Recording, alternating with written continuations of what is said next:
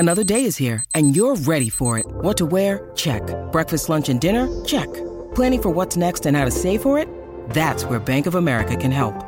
For your financial to-dos, Bank of America has experts ready to help get you closer to your goals. Get started at one of our local financial centers or 24/7 in our mobile banking app. Find a location near you at bankofamerica.com/talktous. What would you like the power to do? Mobile banking requires downloading the app and is only available for select devices. Message and data rates may apply. Bank of America N.A., member FDIC.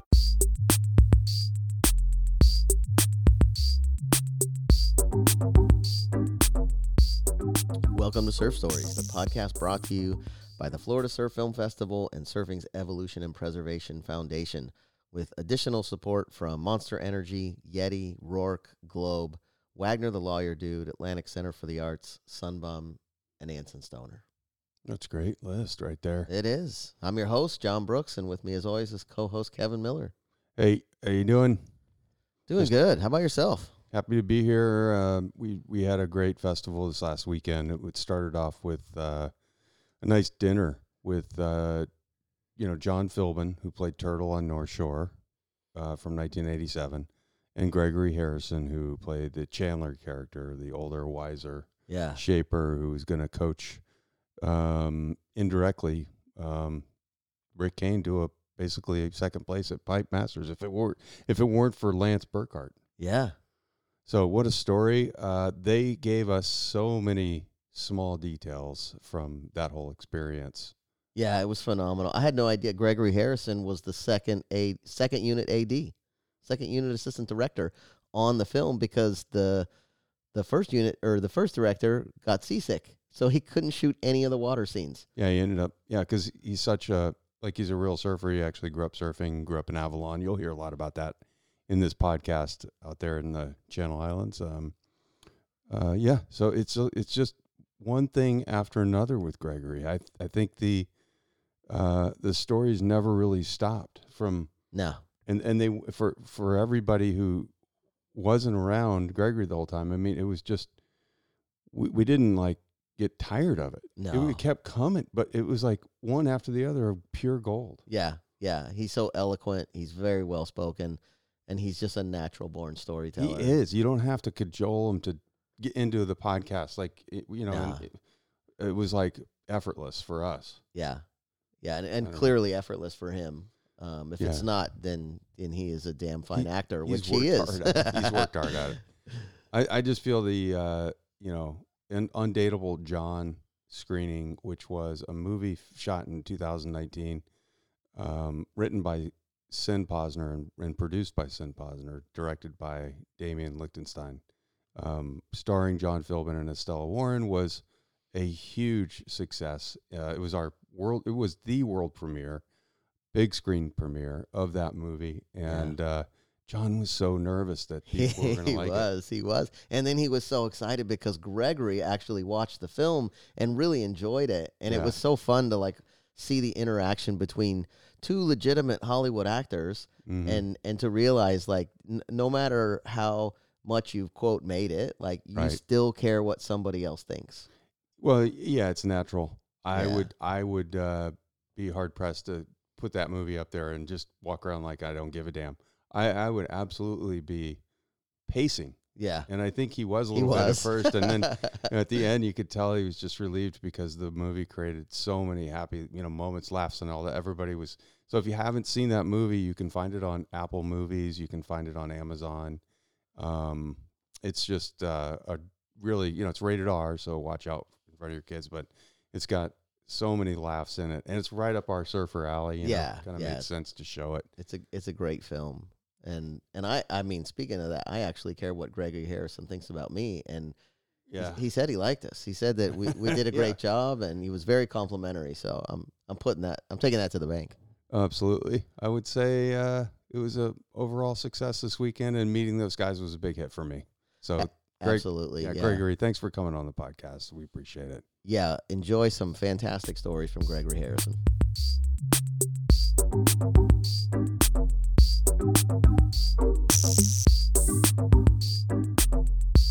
Take us in, Johnny. Thrilled to have Gregory Harrison with us today. And, man, we had a really fun screening last night of North Shore. I got to imagine those probably don't get old, huh? No, they don't get old. No, they're really.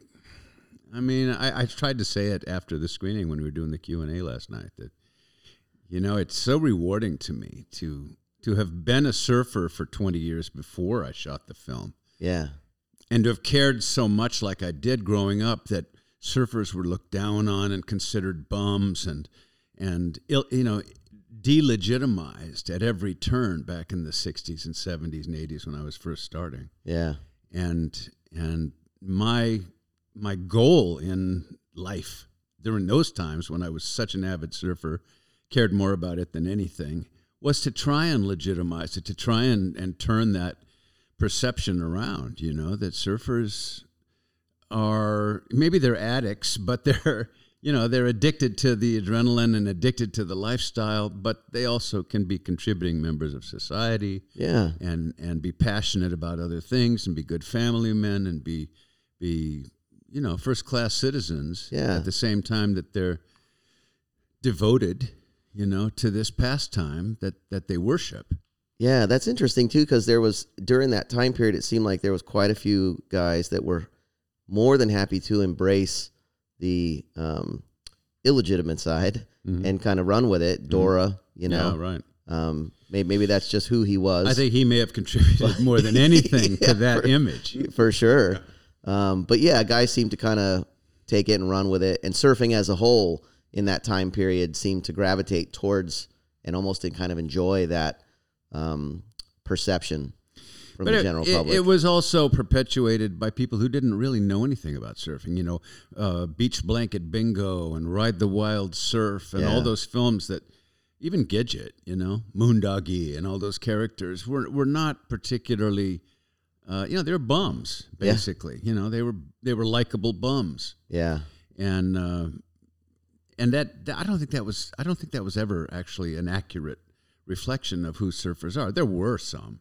Sure. But there's those in every pastime in life. I've known skiers and mountain climbers and I was just going to say, motorcyclists, and I mean find something that's adrenaline fueled and you'll have a lot of people who just do that and live for it, and they don't care to contribute to society or anything. They just care about getting another fix. Yeah. Ski bum doesn't sound quite so bad usually. Right. Usually it's like it's not a derogatory term as much as it's like a term of envy. Yeah.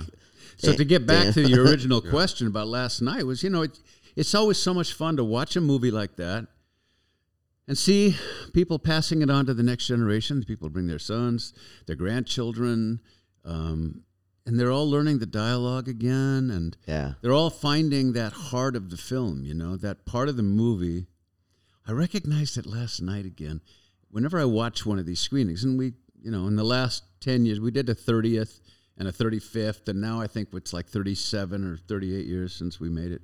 Every time I sit through one of these with an audience, with an adoring audience like that, I'm evaluating with with an older and slightly different perspective the movie. Sure. And why does it work, and why has it lived this long, and why has it become so iconic? And last night I kind of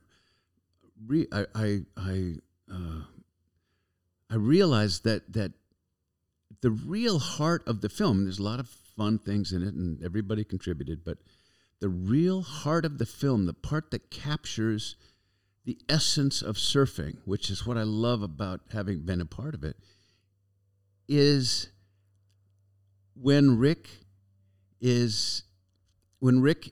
and Turtle connect with Chandler, and when Rick first comes to Chandler's shaping shed, and then that whole next 20 or 30 minutes of watching how Chandler lives, and the sort of calm, soulful beauty of his Hawaiian family and his kids and his humbleness, and Turtle's devotion to Chandler's craft, and then Chandler, working the rails and explaining to Rick about how important every little nuance of shaping is. Yeah. And then sitting on the rock and talking about the surf. We're surfing, No, we're not. We're sitting on a rock. No, we're surfing. Yeah. I mean, how many waves have you mind surfed in your life? You know? Yeah. And that is surfing. That's part of it's the part that only surfers know, that surfing is the anticipation, the prediction, the calculation on the beach, the observation of currents and sets and periods between waves, and now of course you got to add in all the charts and all of that on Surfline, which changes the equation quite a bit from when I grew up. Sure. I mean, we were guessing most of the time, and until you came over that hilltop and saw what was out there, you never knew for sure. And that anticipation as you were approaching the top of the hill and you're going to get your first glimpse of the coastline. I mean, that's juice, man. I'd live on that. I lived on that for 25 years before Surfline ever existed. Yeah. It's like such a part of surfing for me. And then sitting out on the outside the lineup and staring at the horizon as the sun is setting and hoping to get that one last set wave. Just hoping before it gets totally black out. Can I get that one? I don't want to paddle in. I don't want to ride up. I don't want to ride a little knee knocker in. I want to catch one more, please. Send me one more. All that stuff. That's surfing to me. Yeah. And this movie captured that in the middle part of the movie. It really captures it. And I think that's because the silliness of the wave pool and of his trip to Honolulu and going to a bar with a hooker, who surfboard in his hand, with a surfboard. I mean, all of that's kind of you going, I don't know. That's kind of silly. I don't know. How dumb is this guy? Yeah. But then you get to that part out there once he, even the party where he meets Chandler and Burkhart and all that. That's all still silly stuff. Yeah. You know, it's entertaining, but it's just kind of silly. But then the heart of it is when Turtle takes him to the shop and to the shed, and then he meets Chandler, and it's like it gets serious and it gets soulful. You know? And I really realized that last night as I'm watching it, and that made me feel really good because that's what I saw when I read the script and when we were making it. You know, you lose sight of all those things in the process of making it because you're doing it out of sequence and you're just hoping. You make these little mental kind of incremental marks in your head about what this scene is going to be like leading into that scene, and I'm coming from that scene, and you're trying to calibrate.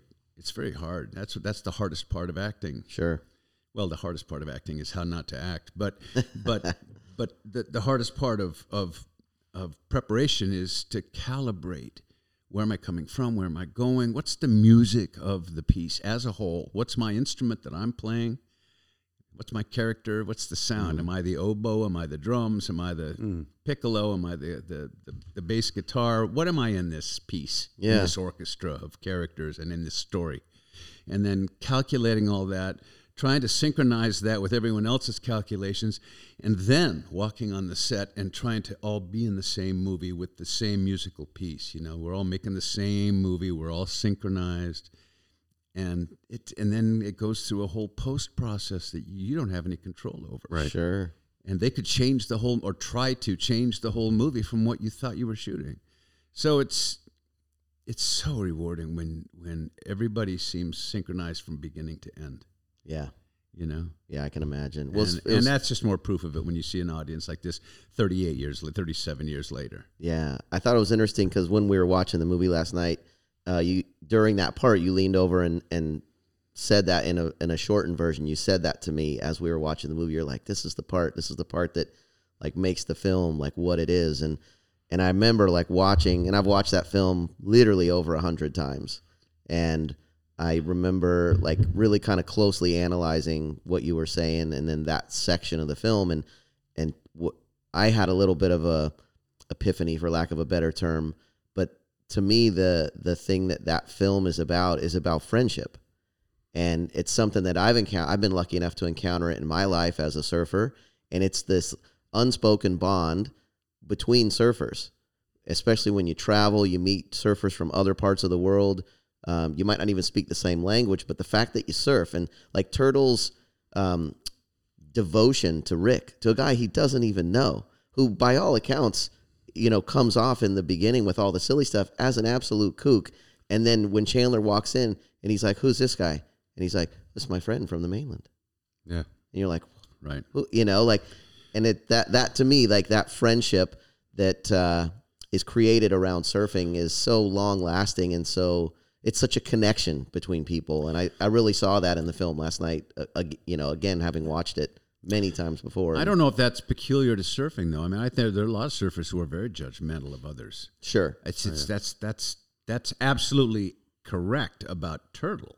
Yeah. And that's why Turtle is so lovable, because he's a good human being. Right. And the fact that this guy who's become kind of a pain in his butt, yeah, he introduces to the man he respects most in the world as, "This is my friend." Yeah. Says something. It says a lot. Yeah. Defines what kind of man Turtle is. And it makes you root for him, and it makes it all the better when finally he gets his dream. When Rick pulls the board out of that cupboard 50 minutes later in the movie. Yeah. And Chandler's going, "Turtle, you did this?" Yeah. Yeah. That makes that moment so fulfilling. Yeah. But also John just is such a brilliant actor, and he every choice he made in that movie was world class. Spot on. Right. Spot on. Yeah. I like the character arc of, and this movie doesn't get made without Dahui.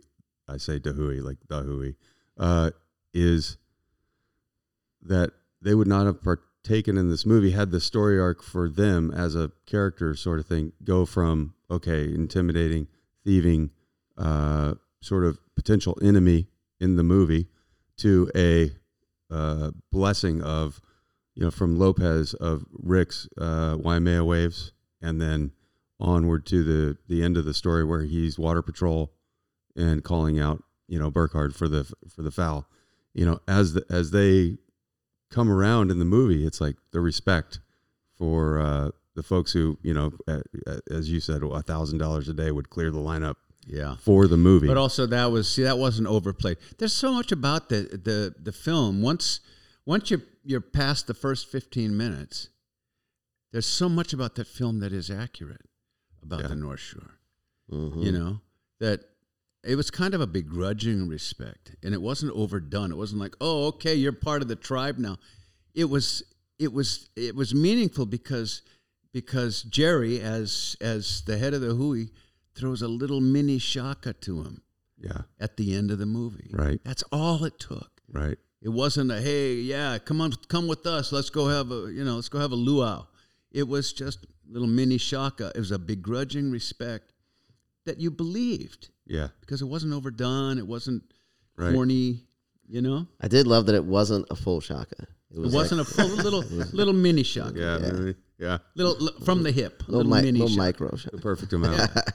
Micro shaka. Yeah. When a movie like this gets the oak, and by oak I mean the middle of the movie you were talking about earlier with John, that is the part that makes it stand the test of time and age even better, has gotten those little shakas and the Jerry character, and our nostalgia plays a role too. It's fun, but it's not just the nostalgia that carries this movie 38 years later to a fan base like this.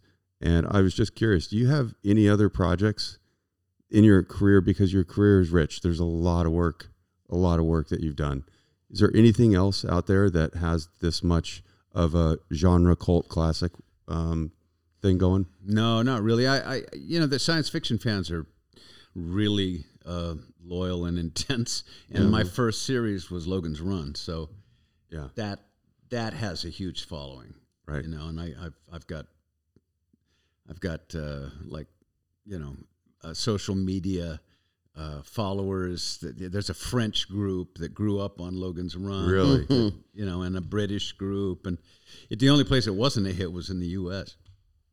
But and that's pretty avid. And then because I did this stripper film, my first production that I ever produced myself was called For Ladies Only. Okay, it was a male stripper movie. Nice. So like Magic Mike, first version 1.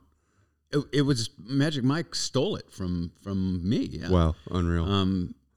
I shot it in 1981. Wow. And it was the most watched television movie of all time. Eat your heart out, Soderbergh.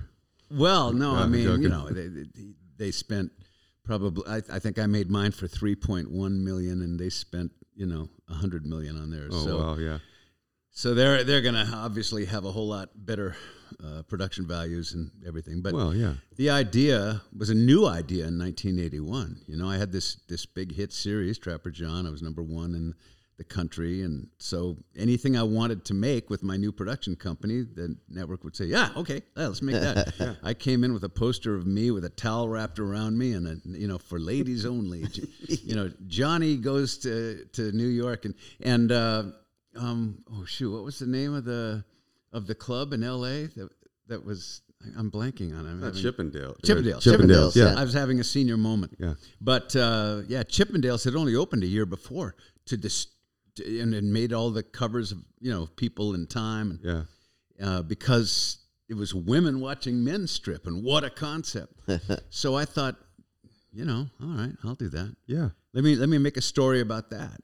And interestingly, with that film, I created the story with a writer of that I had been thinking about, because when I first got to Hollywood 10 years before that, 1971, I was starving. I had no money.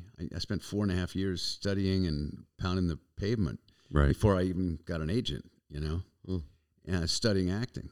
And I played the guitar, and I was writing music and sing my own songs and stuff. So I'd go up to the Troubadour, which was the club at the time, 71, 72, 73.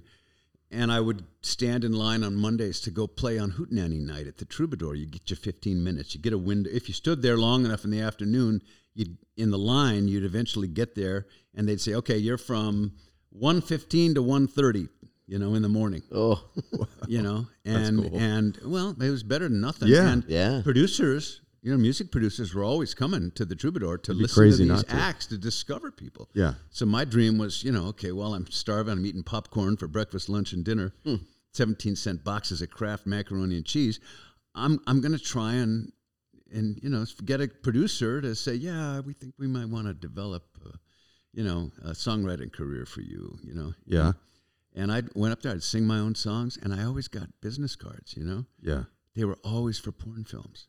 Is that right? Yeah. I mean, the porn producers apparently were there just as much as the music producers, looking for hungry, decent-looking actors who might be willing to do porn movies for them. So I'd get these cards for porn films, and and I'm starving. Yeah. And I'm going, I can't do that. That'll haunt me for the rest of my life. John, would you do that? Sorry, just real quick. You're a better man than me. Yeah. Well, so the Troubadour so I always can you still get these cards at the Troubadour? Yeah, probably. Okay. I don't know. I'm on a flight tomorrow. Haven't done it in 50 years. but I opted not to do it, and just continue to wash windows in the middle of the night and stuff to make a few bucks to live on. Well, it would have haunted your career. Of course forever. It would have. Yeah. Of course it would have. But that's what this movie was about. This kid studying acting in New York. Okay. And he's living on nothing.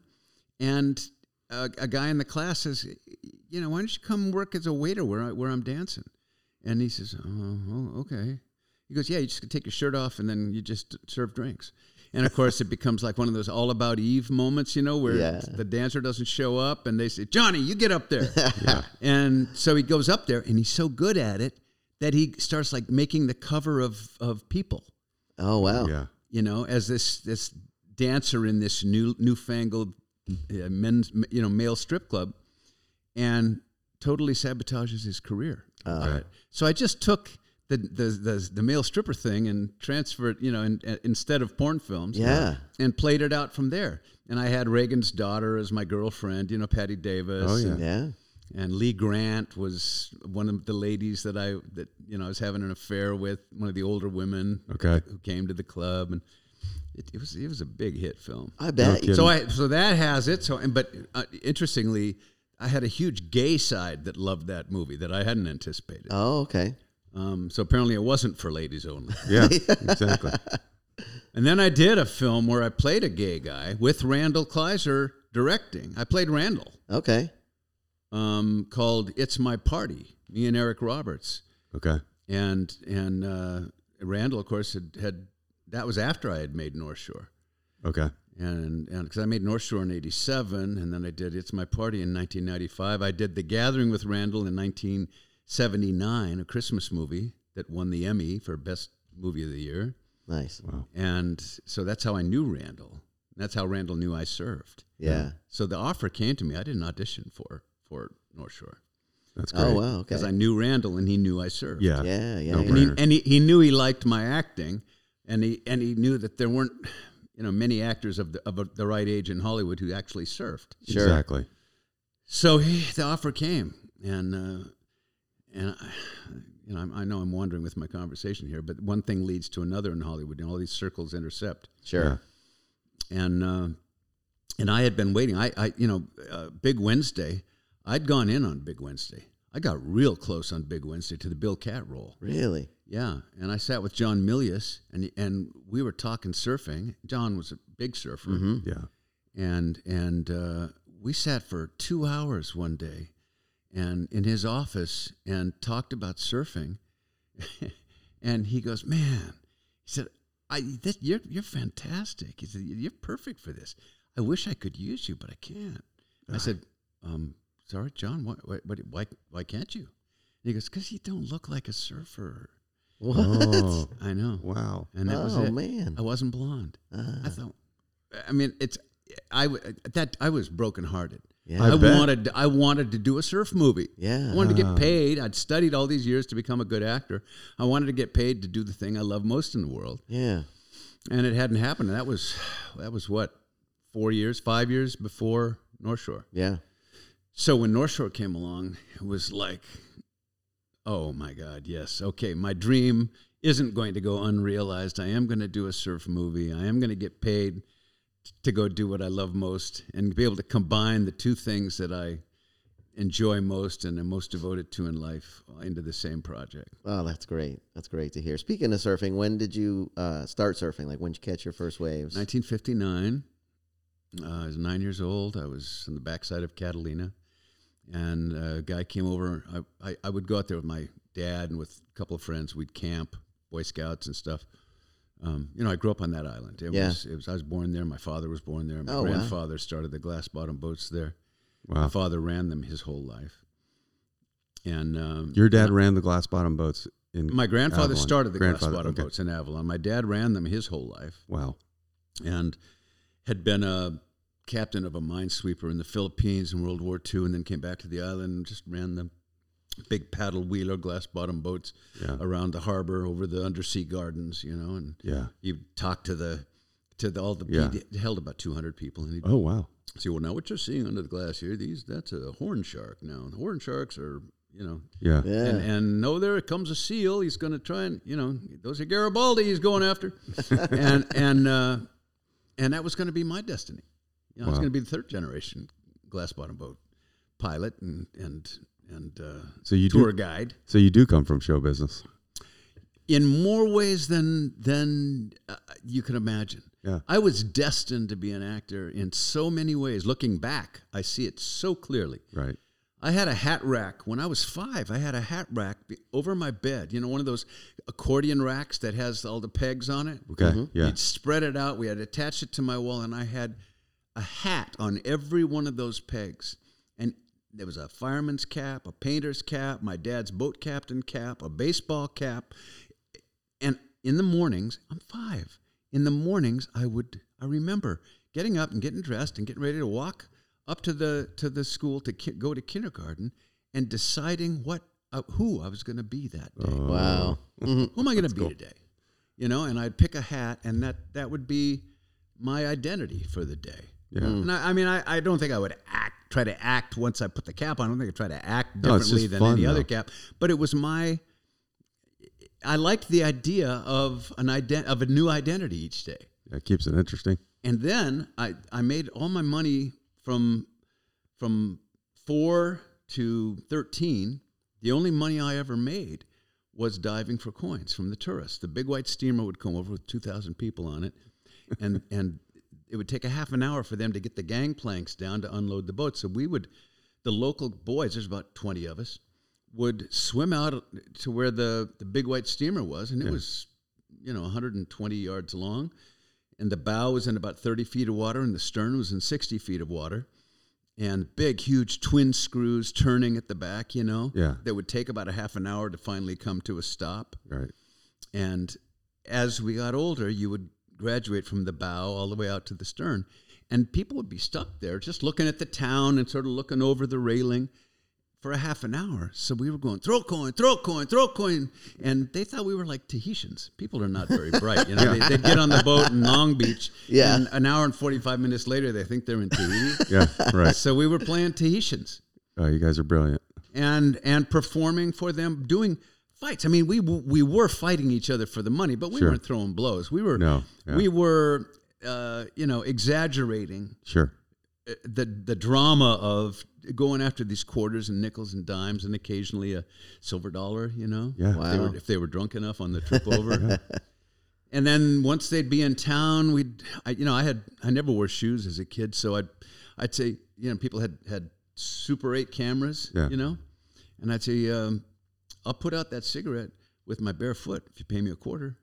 And they would go, you'll put out the cigarette with your foot? And I said, yeah. Give me a quarter. Because I had leather on the bottom of my feet. I had callus that was so thick that I couldn't feel anything. Right. I never wore shoes. That's amazing. So it was all show business. I didn't know that. And then in junior high and high school, I was doing shows and singing in the variety show, and I don't know why, I just loved doing it. And my mother was very artistic, but she was kind of a crazy woman in one hand, but she was also, looking back, I really appreciate it. What a wonderful gift she gave me. She used to sit me on her lap when I was about 4 or 5, and she'd read me the poem "If" by Rudyard Kipling. Mm-hmm. Okay. About what it is to be a man and what kind of man to be. Okay. And then she would read me the lyrics of "You've Got to Be Taught to Hate" from South Pacific. And then she would finish it. Just took about 5 or 6 minutes every morning. She'd sit me on her lap, little tiny boy. And I hated it because I wanted to go outside and play. Okay. Yeah. But she would just sit me, and then she'd read me "If," and then she'd read me the lyrics from South Pacific, or I'd read them after I learned it. I'd read them with her. And then she'd say, "Now remember, no matter where you go, no matter what you do, you belong there." And I said, "Okay, Mom, thanks. Can I go?" And she'd go, "Okay, have a good day. Come back before dark.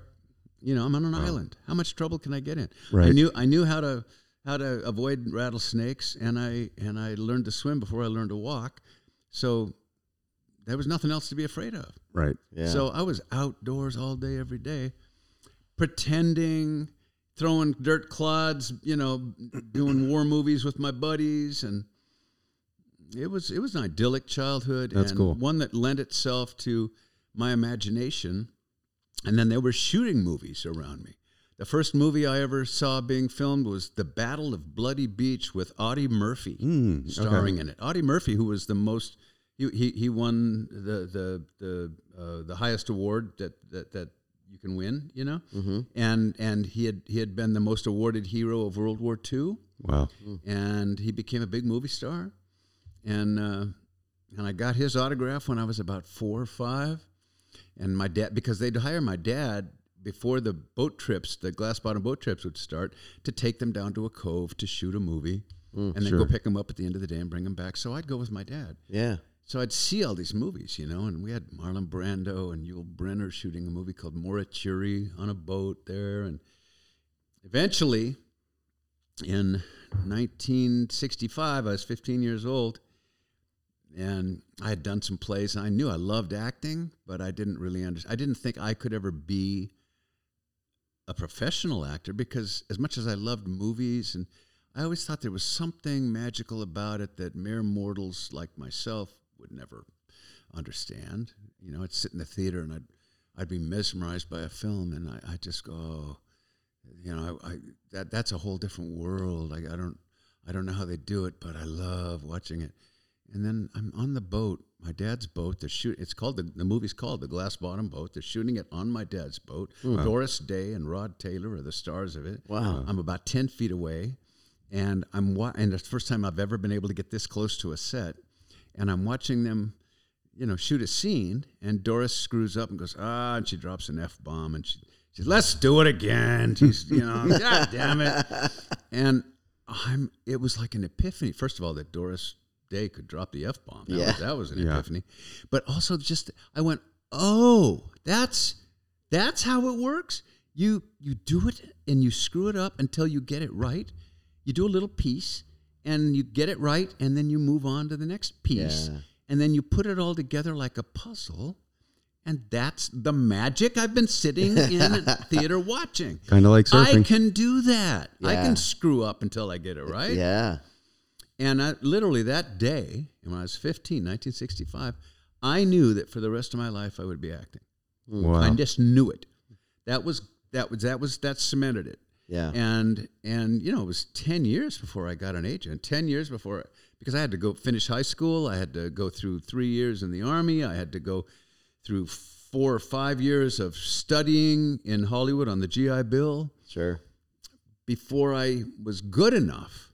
And I knew that. I never presumed it would be easy to learn how to be an actor, but I just knew that's what I was going to be. Yeah. I knew I was going to go there and I was going to learn it and I was going to get it right. Yeah. When seeing that moment would become so achievable. for They're human you. beings. Yeah. Yeah. They're human beings. They got foibles just like all the rest of us. Yeah. And also, I had been the one they'd said, "Hey, go get in the golf cart." We don't have cars in Catalina, right? Get in the golf cart and go pick up Doris Day at her hotel up in back of town. Wow! So I was 15. I'd drive the golf cart up. I went to the door of the room they had told me to knock on. I knocked on it, and this woman came to the door, and I said, "Hi, I'm here to pick up Miss Day," and she said, "Yeah, that's me." And I went, "No, Doris Day," and she goes, "Yeah, that's me." It was before makeup. Yeah. Before makeup and hair. Yeah. Oh, yeah. And that was another lesson. It was like, they don't look like this all the time. You get a lot of help in the makeup trailer. Right. Yeah. So it was like, it all started to fall into place. And then I knew from then on, that's just going to be my life. And it has been. Yeah. And I'm still working. So yeah, that's fantastic. All my dreams have come true and more so. Nice. They shot a little scene on in Avalon in Chinatown, where Nicholson goes out there to research the Albacore Club or something like that. Yeah, the yacht club. The yacht club, yeah. Yeah, I don't know what they called it in Chinatown, but yeah. You were already in L.A. or the Army by then, I think. When Chinatown came out, I think that was, I was probably in Hollywood, but it was 1972, 73. That makes sense, yeah. I came to Hollywood in 1971. Right on, okay. Nice. Well, just real quick, circle us back to the 9-year-old boy that's going surfing for the first time. Do you remember your that was the original question, wasn't it? Sorry about that. No, that's all I good. get going, and it's I love it. That's what we do this for. Okay. But do you remember your first wave that you caught? 2-part question. And was surfing, did it come naturally to you, or did you have to really work at it? It didn't come naturally because the guy had a longboard. He came off of a boat, like a sailboat, that was moored on the other side of Catalina at this place called Shark Harbor. Mm-hmm. Little Harbor, Shark Harbor. It's these 2 little bays. One is protected and one isn't. We'd always go to the one that wasn't and body surf and stuff. Mm-hmm. They're right side by side. And he paddled in from the sailboat with this, it was like a 10-6 Ole or something. Yeah. Well, maybe not even Ole. I don't even remember what the make of that board was. There were, Jacobs and Ole and Velzy were making boards then, not many more. Yeah. I don't think even Hobie had even started yet. But he let me use it. I watched him surf for a little while, and he wasn't particularly good, but he was having fun, and I was fascinated by it. And I just went out and bellied my way in on 2 or 3 waves. And, you remember, that's all it took. The first time you're bellying in on a wave and the water's rushing by you. And, as I wrote in a poem when in high school, I was riding on the arm of the Lord, man. It was, it was just so magical. And I couldn't think of anything else after that. Yeah. I couldn't think of anything else. And And I think it was the following year that Surfer magazine started. John Severson got that going. And then, my first board, I bought a used board. It was like a 9.6 Ole. It was pretty beat up, but 3 stringers, weighed about 35 pounds. Yeah. I was about 110 pounds. And then I rode that for a couple of years. We used to hike 13 miles out to the other side of the island. Wow. With that board on my head. Good Lord. Oh, my So, gosh. I was going to ask, was that a golf cart or no? But that's No, that's a we hike. walked. Wow. Wow. You couldn't take cars out into the interior unless you had a card key, a pass. Yeah. Okay. So we would walk at night on a Friday night. Me and there's still one of us is still alive besides me that was a member of the Ben Weston Surf Club. There's a beach called Ben Weston Beach over there. And there's still one alive, Pastor Lopez. He's one of my dearest friends in the world. And we would walk all the way out there at night with a board on my head, 35-pound board on my head, Right. 13 miles. Unreal. Wow. Just to get there by midnight or so and sleep and get up with dawn and surf until Sunday evening and then walk back in. Right. That'll give you some shoulder muscles. I was 11, 12. Wow. But like I said, my parents weren't worried about me, because there wasn't any trouble you could get on the island. They stay away from the buffalo, Yeah. and know about rattlesnakes. And Yeah. that was it. Nice. Don't poach the lobster traps. You'll get shot. Okay. Yeah. We'd take cans of SpaghettiOs in a backpack and our surfboards on our head. Perfect. Wow. When you're hiring for a small business, you want to find quality professionals that are right for the role, and there's no faster or effective way than through LinkedIn Jobs.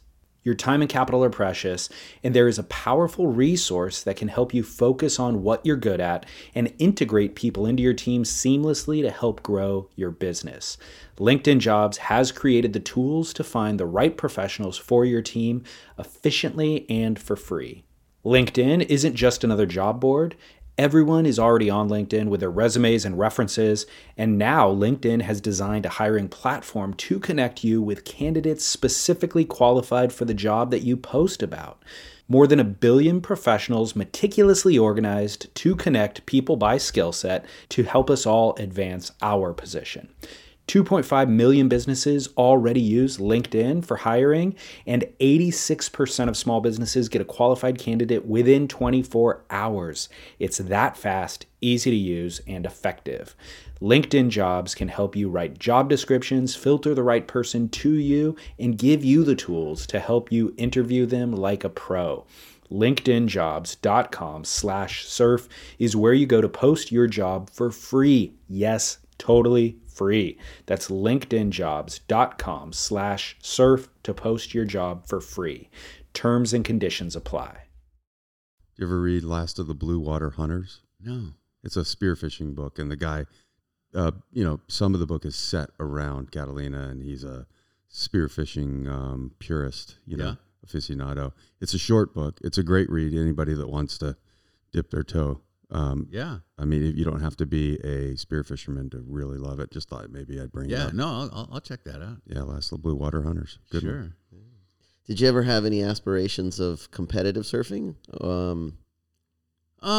We had little contests on the island, I remember placing in those contests, but we'd have friends who'd come over from the mainland.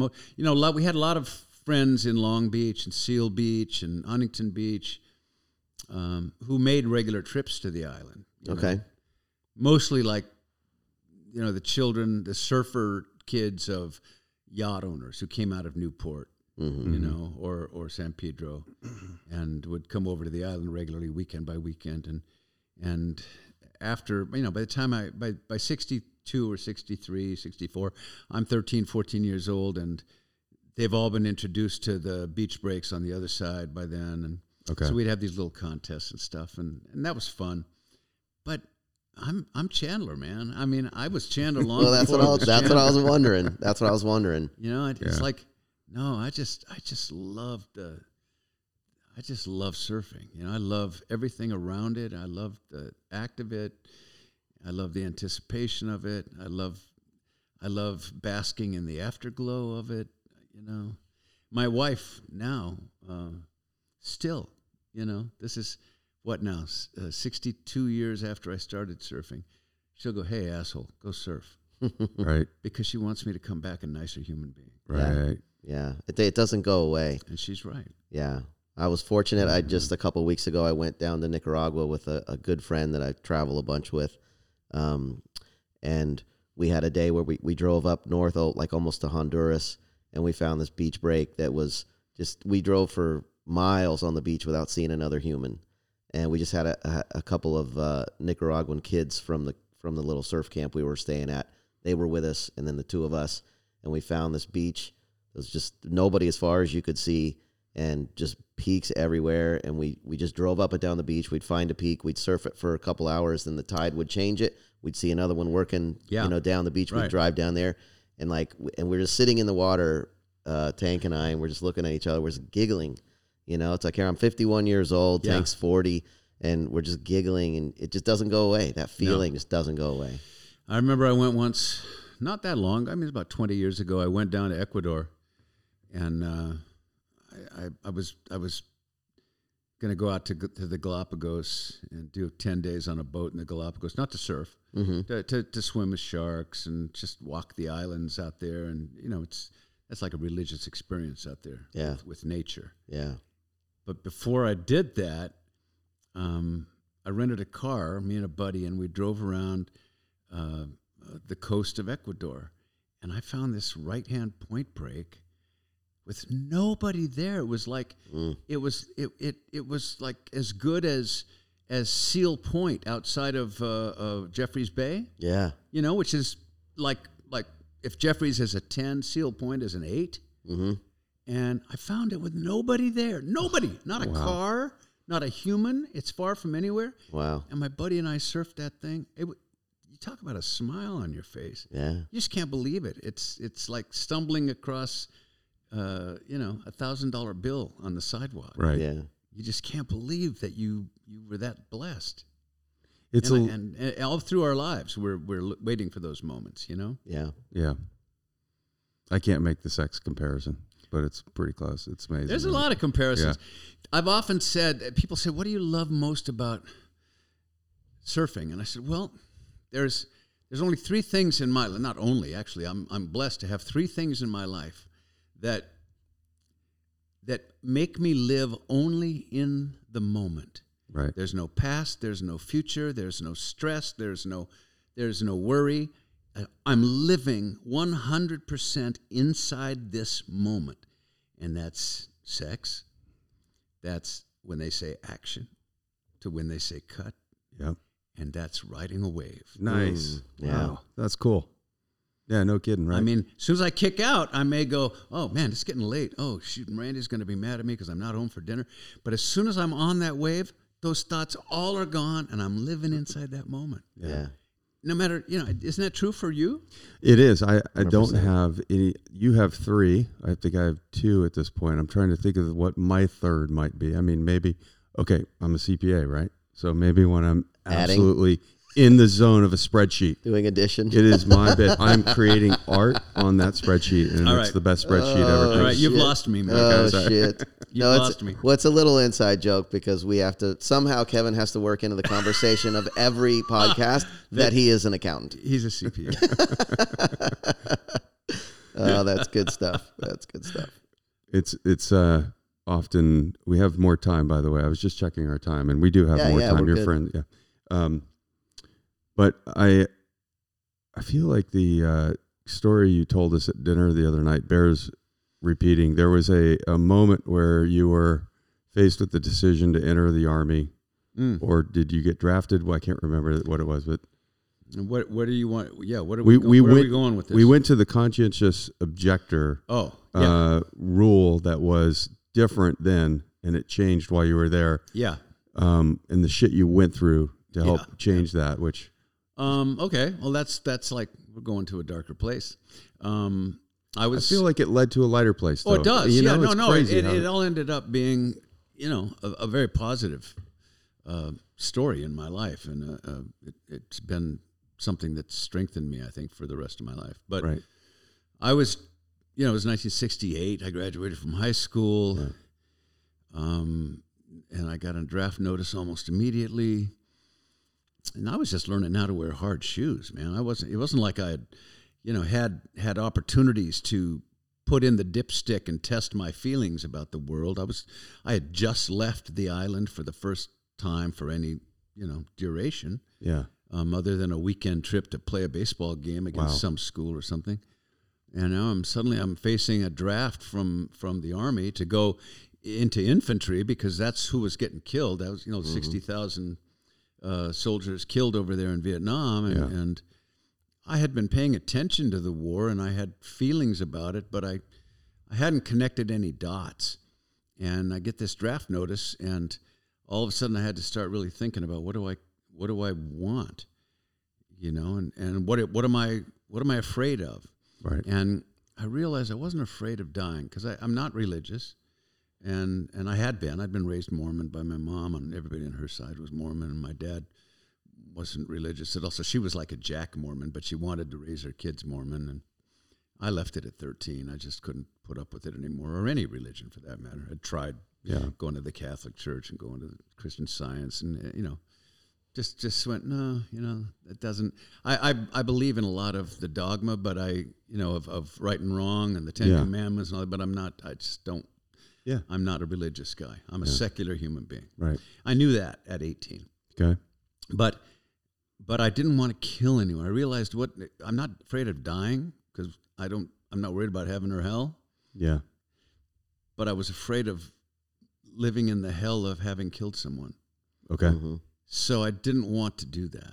I knew I didn't want to do that at 18. I'm still figuring shit out. And so I went in for my physical and stuff, at the induction center in Los Angeles. And then I had like 2 months before they wanted me to report. And that was when I was doing a lot of thinking.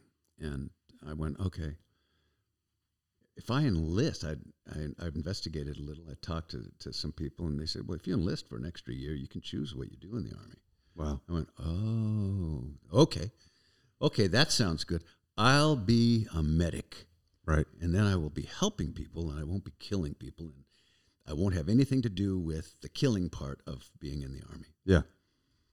So that's what I did. I enlisted for 3 years instead of taking the 2 that they would draft you for. Right. I was going to give them an extra year and just never never shoot anyone.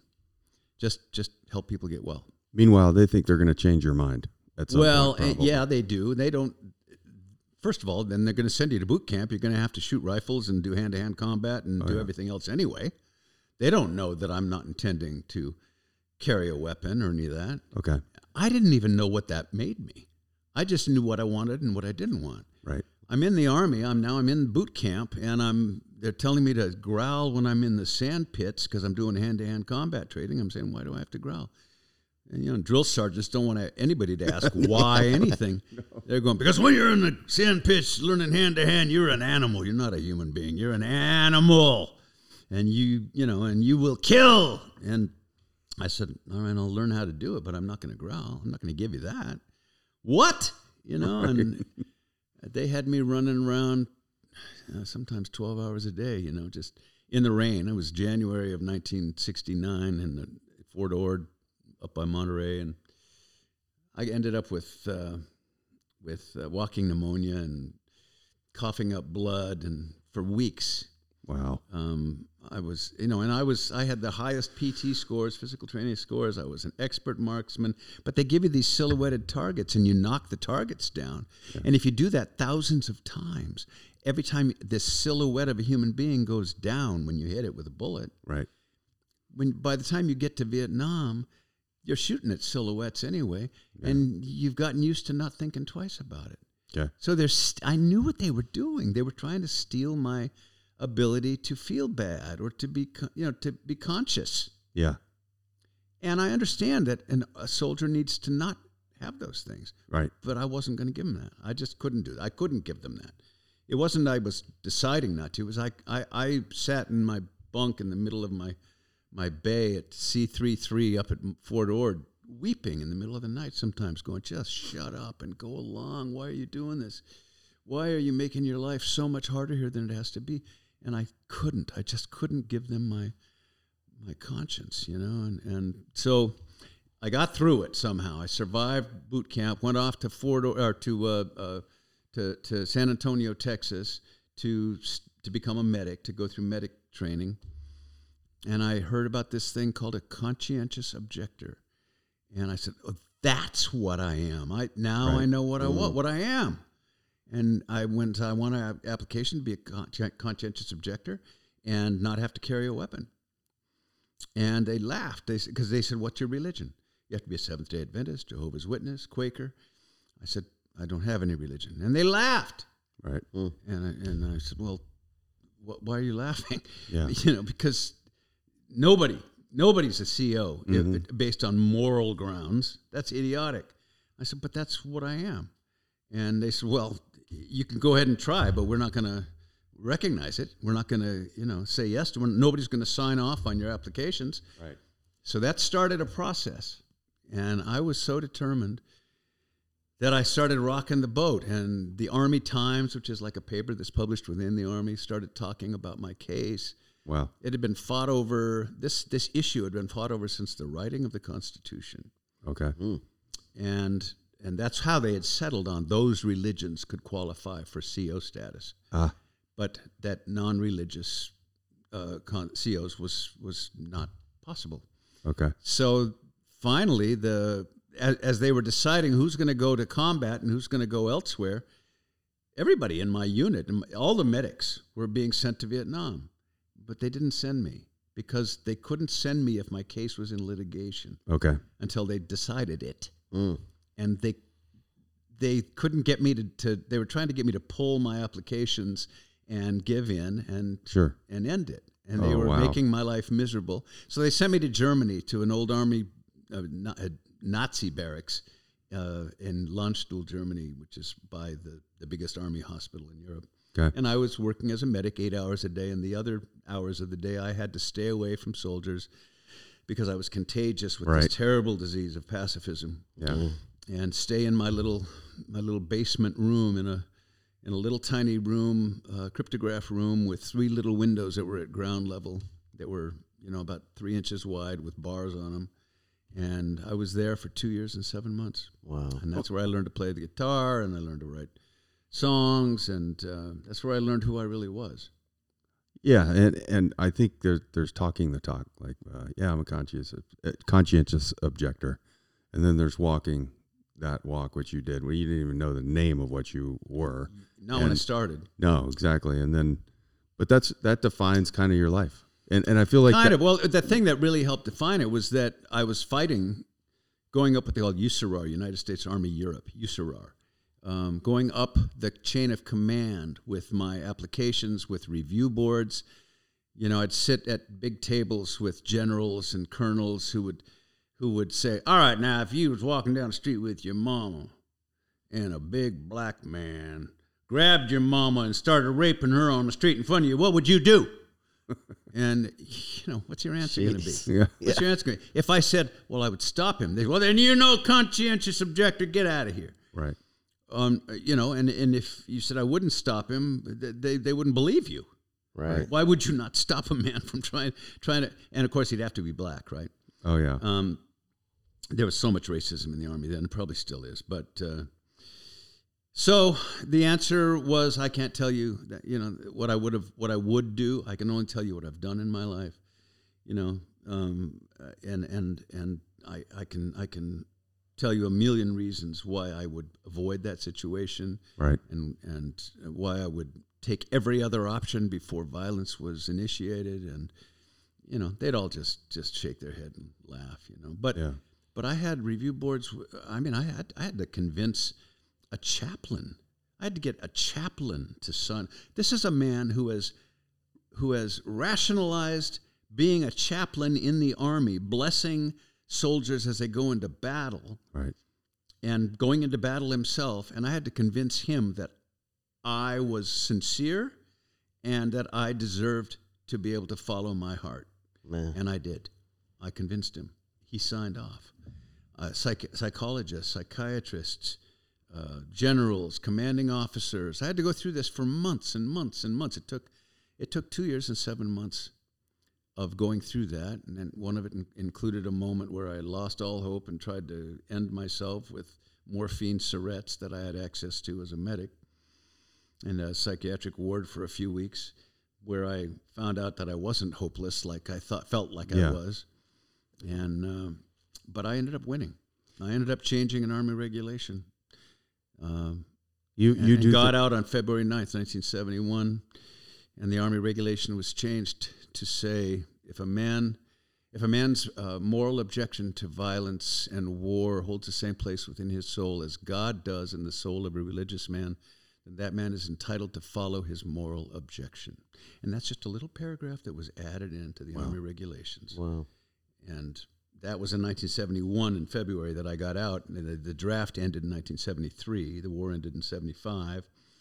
But between then and 1973, 1,800 men got out based on my case. Wow. 1,800 other men who felt like me and who were able to prove their sincerity and go through all those hoops like I did, were able to get out or not carry weapons, be recognized legitimately as COs. And I got out with an honorable discharge. I mean, I'd served. I'd been a good medic for 3 years. Yeah. Almost 3 years, you know. Maybe a month and a half shy of 3 years. But I got out on my terms. Right.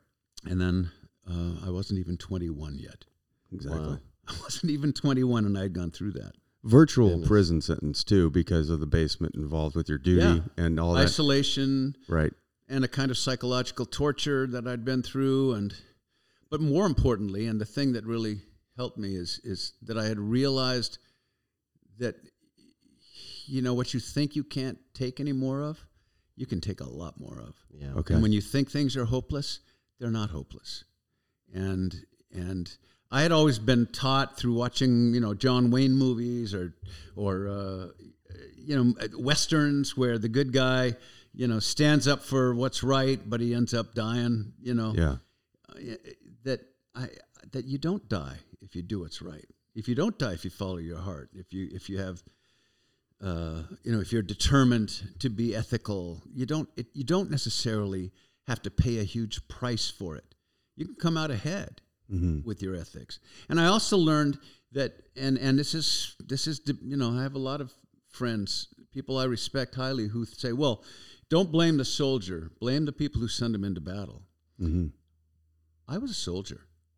I was just as much a part of the weapon as the barrel of the rifle. Yep. I may not have been the bullet, but that rifle doesn't fire without a firing pin or a barrel or a butt or a sight. And without a medic, the Army does not function. Right. So I felt just as responsible for what was going on around the world, and particularly at that moment in Vietnam, which wasn't a war, a legitimate war. Mm-mm. There haven't been very many in our history, World War II being the last one. And I felt just as responsible, and so I felt just as, my conscience was just as bloody red as any other job I might have been doing. And when I got out, I took that experience. And when they said, you know, you're going to Hollywood, man, that you know how hard it is in Hollywood. You know what the odds are in Hollywood. And I just went, you kidding me? Yeah, it's child's play. You know, I mean, and it's always been. It was just fun. Hollywood was just fun. Being hungry was just fun. Pounding the streets was fun. Learning day to day how to become a better actor. Because really being an actor is like being, you know, you have to become a psychologist, you know. Okay. And every day I was finding new information and making breakthroughs, and it's just been a glorious life. I've been blessed to have it, and I couldn't be more grateful. Yeah, That's it was amazing. very informative to your career, I think, that period of time, which it's why it stuck with me, the story you told the other night. Mm-hmm. And it will stick with me. I know a lot of people that talk the talk, but they don't walk the walk. You walk the walk. I mean, when you go into something, we talked about this, whatever it might be in life, you're all in. And I find that amazing. I love that energy That, good. you brought it to North Shore's, Chandler character. You brought it to the screen many other times, obviously. And, we're just lucky to have you. You agreed to come out here and be a part of this there's not a lot that Gregory walks away with from this experience other than the joy of being around like-minded people and watching this creation that you've done on screen, and a Q&A, a dialogue with John and me over the last few days. It's been extremely fulfilling. I really appreciate you coming and doing this. I'm so glad to hear it. Yeah. It's been an amazing time. Well, you guys do an amazing thing. I mean, I think your rewards are not economic in this. Your rewards are heartfelt, and you're doing it from the heart. So I really respect that. And that's everything in my life I do from the heart. So you're here for that reason. Yeah. And that's why we do it too. We do it from the heart. I would say that might be one of the things when I'm deep into this and we have a blissful moment, not thinking about anything else. And it's all good. Yeah. I do want to put you on the spot one time though, before we wrap it up here. So the name of the podcast is Surf Stories. And so we always want to give our guest a prompt and say, you got a doozy for us. I bet you have a catalog of doozies. Yeah. It can be funny. It can be scary. It could be you almost died, whatever. But do you have one in particular that you want to share with our audience? Because that was the impetus for creating the podcast when we couldn't do the festival during COVID. Right. We started the podcast and we were trying to come up with an idea. And surf magazines have gone away. And as a kid, that's where I got all my great surf stories from. And that doesn't exist anymore. And so we just wanted to try to catalog these great stories for posterity, so for future generations. So you got a good one for us? I got a bunch, but let me winnow it down to one or two.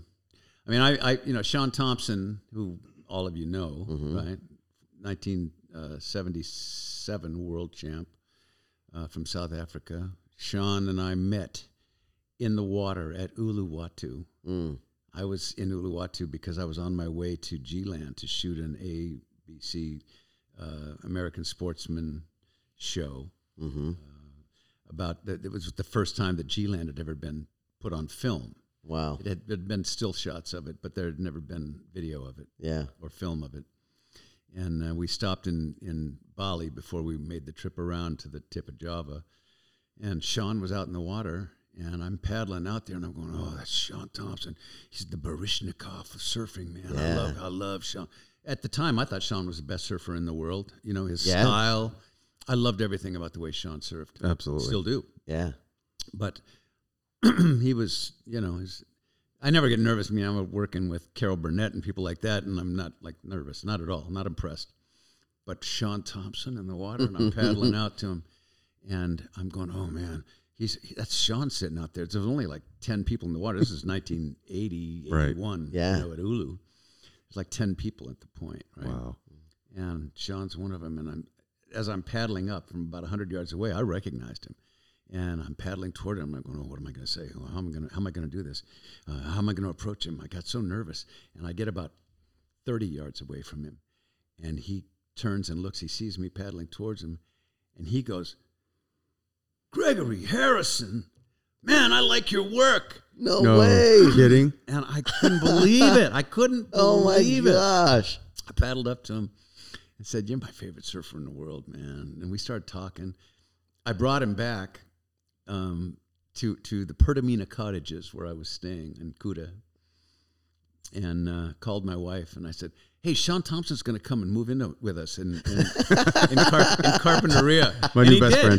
He was trying to get out of South Africa because things were getting hairy in Durban where he lived. Sure. And then he had his sister Tracy and his brother Paul and his mother Mari. And they all moved from South Africa into my house in Carpinteria. Wow. And lived there for 3 years. Oh, my goodness. And Sean and I became best friends. And I ended up being at his wedding in Durban a few years later in 87, right? The same year, 88, the year after we shot North Shore. Yeah. And we're still friends. I talk to him almost every day. And that all because of paddling up to him at Uluwatu That's a good story. That's amazing. That's not about surfing the wave, which of course was amazing. Yeah, it doesn't matter. But it was again it's circles that overlap. Part of that friendship that we talked about earlier. That brotherhood. Yeah. The other story I should share is when it was 1968, the summer just before I got drafted. A friend of mine who passed away a couple of years ago, a really close friend I grew up with, one of the Ben Weston surfers. Okay. Rick Umphris was his name, and from Catalina, and he and Rick had come over. He was in the class above me, so he graduated in '67, and he had gotten a Helms Bakery truck, and converted it, an old used Helms Bakery truck, and converted it into a surf mobile, right? Yeah, with a big mattress in the back, and so we would make trips. We went down to Mazatlan. We drove down. Holy cow! Through Mexicali, that's a trip. across the Sonora Desert to Mazatlan, and we were there for a month and a half. Yeah, in the summer, and we went down to San Blas, and we got Mantingan Bay, where you got to drive all the way down and pick. Yeah, we would switch who was going to drive the car down to pick up the surfer. It was a mile long way. Yeah. When it was good, and then we were back in Mazatlan, and his board got stolen from under our car while we were sleeping one night. Oh, and we were like out at what was it called? Lupe's on the north end of Mazatlan. I think it was Lupe's. Or am I thinking maybe that's in Baja? There's so many Lupe's. And yeah. Anyway, so his board got stolen, which, I mean, yeah, we didn't have money. Yeah, devastating. We were living on nothing, and so we were so bummed, and we stayed a few more days, and then got back in the thing and drove all the way up the Sonora Desert, and we were thinking, okay, we'll cross over at Mexicali and head back to L.A. But no, let's turn left. Let's go over to Baja. Let's go over to the coast. So we drove over all the way through Tijuana and back down through Rosarito, and we got down to like K38. Mm-hmm. And the Mexican National Surf Competition was going on. Okay. And so we go, wow, look at all these people, look at all these cars, and there's a couple hundred people on the point watching, and there's only 4 or 5 guys in the water, and so we go, well, let's park, let's go check it out. We walk out there. And one of the guys surfing in the contest was surfing Rick's board. Oh, no. Oh, my God. And Rick was, I could see the steam coming out of his ears. And he was not a pacifist like me. Yeah. And so he waited till the heat was over. The guy's coming in. The guy had won the heat. Yeah. He's a good surfer, Mexican surfer. Yeah. And he's coming up the cliffs.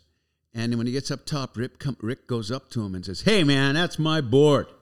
Oh, hey, no habla inglés, And he goes, "That's my board. You stole my board." And the guy was going, "No, I don't steal your board, senor. No, I bought this from some. He named somebody, Yeah.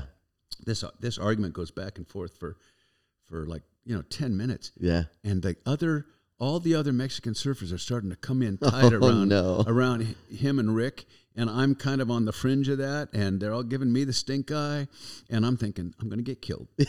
I'm going to die, and Rick isn't going to back down. He's not the kind of guy who backs down. Yeah. Okay. Next thing I know is that Rick is taking off his Canvas by Caton shorts. The Canvas by Caton, Yeah. And he's taking off his Canvas by Caton surf shorts. And, he's got his bun huggers or something on underneath him, and handing them to the guy. And that's the deal that they had made. And he picks up his board and gets in the car. He goes, "Let's get the hell out of here right now." And we threw that board in the back of the Helms Bakery truck and peeled out of there. Didn't stop till he got to the border. Before they thought twice about it. Because the guy had to have his dignity. Yeah. saved. Sure. So he had made a deal for these shorts, which were, I think you were telling a story the other night about shorts. One of you was talking about shorts being very valuable. Mm-hmm. Right? Mm-hmm. when you go to like a third world country, Yeah. you know, and they go, Yeah. I don't have shorts like that. Yeah. Yeah, well, no, it wasn't you. It was Joe, Okay. right?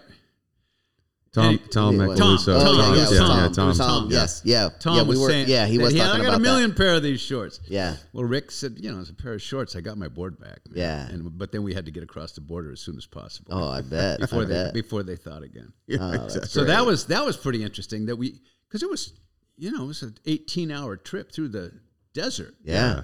Yeah. To get from where the board was stolen to where this guy was riding it. That's amazing. Yeah. Classic. That's a doozy. Yeah. I wonder what he rode in his next heat. Well, Yeah. I don't know. Or if he just body surfed in those shorts. I don't know. yeah, I was thinking Rick was going to be surfing in his bun huggers on the next session, but you guys all hightailed it back home. Yeah, we hightailed it. That's cool. Water might have been cold too. I suppose you got around the wetsuit issue. Back then, we would. That was before Trestles was open, so I had my car confiscated at Trestles. Really? I had to wait a week, and then go in and beg for it back and pay a huge penalty and all that. I had parked it behind some bushes, Okay. Fair enough. That was before Nixon had the Western White House there at Cotton's. Oh yeah. And it was all different. The whole surfing world was different. And Killer Dana still existed. And Yeah. I might let my car get confiscated for a week to surf lowers by myself. Absolutely. Yeah. Absolutely. Yeah, it was, I'm not saying it wasn't worth it. Yeah, exactly. Well, one of the things that's cool is all the different iterations that surfing has gone through. Just like that story, and just like we talked about in the movie, the friendship aspect is one of the things that's consistent throughout. Whether surfing is punk rock or whether it goes into this like corporate kind of a competition world, or you have the soul surfer that's just doing it for the love of it. Across all those genres, that friendship and that connection with another person is one of the things that is key, and it's lived through all the different iterations of surfing, and I feel like it probably will continue to. But man, Gregory, it's just been so nice to have you here, and thank you so much for coming out. Thank you for having me. Man. Thank you for entertaining our fans, and you've just been wonderful. It's been a real pleasure to have you. Thank you. Yeah, Pleasure for me too. I'm just gonna say the same, but also, if you don't mind, I'm gonna borrow your line from your poem, "Riding the Arm of the Lord," and probably refer to dancing on the arm of the Lord. Dancing, yeah, exactly. So that's how I'm going to refer to sexy time with my wife from now on. Okay, all right. Thank you very much. If you don't mind, a little. No, I don't mind at all, man. All right. Hey, thanks a lot for all your generosity. Oh yeah, I appreciate it. You got it. All right. Thanks. Yeah, cheers. Thanks, Gregory.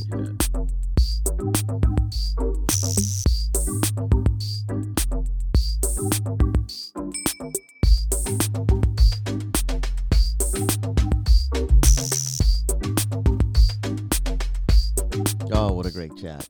I'm so glad that you brought up the story from his time in the Army. Oh yeah, I didn't know what to do with that really, because he told it during dinner the night before, or a couple nights before, and it was like, I was never gonna forget that story, and I felt like that would stick with a lot of people, and it's also, it says a lot about people like me who are not. I'm not a person of faith, as you will. I feel very strongly about my moral code, and that, obviously, I don't know that I would have had the fortitude that Gregory Harrison did to get through what he had to get through, and walk the walk. He's a guy who walks the walk. Yeah, dude, I've retold the story like 5 times already to different people. I'm like, you are never gonna believe this. This is amazing. That just defined his life. And then imagine the getting out of the Army and being like at 22 or 24 or whatever he was like, I'm going to be an actor. Yeah. He already knew he was going to be an actor before that. This is going to be a piece of cake. But then he's like, I'm just going to be an actor. Yeah. Yeah. And that's, so, kind of, it's not easy to do that. You actually have to be a pretty intelligent person to pull off what he's pulled off. And absolutely. Not just pretty intelligent. You just, all of the pieces came together. We're lucky enough to witness this character that has turned into over time, like a little bit of a bear character from Big Wednesday. It's like, it's really, but Bear was washed up, whereas Chandler's like got it all together. And, you know, it's like, what a wonderful way to spend a weekend with him. And, you know, thanks for sharing some stories with us. Yeah, it was phenomenal. And like he was saying to us, I forget if it was at dinner or something, but he was saying like the average movie when they're filming, they shoot 2 or 3 pages of screenplay per day. And when he's doing the soap operas, like he's been in Falcon Crest, he's in General Hospital right now, they're doing 30 to 35 pages a day. Like I don't even know if I could memorize that much dialogue. Yeah. I mean, you got to be pretty smart. He actually did say that you are a little bit more, you're given more freedom in the dialogue of the soap opera. Sure. Because how could they force you to memorize every word? It's not a Woody Allen script. It's not a David Mamet play or anything.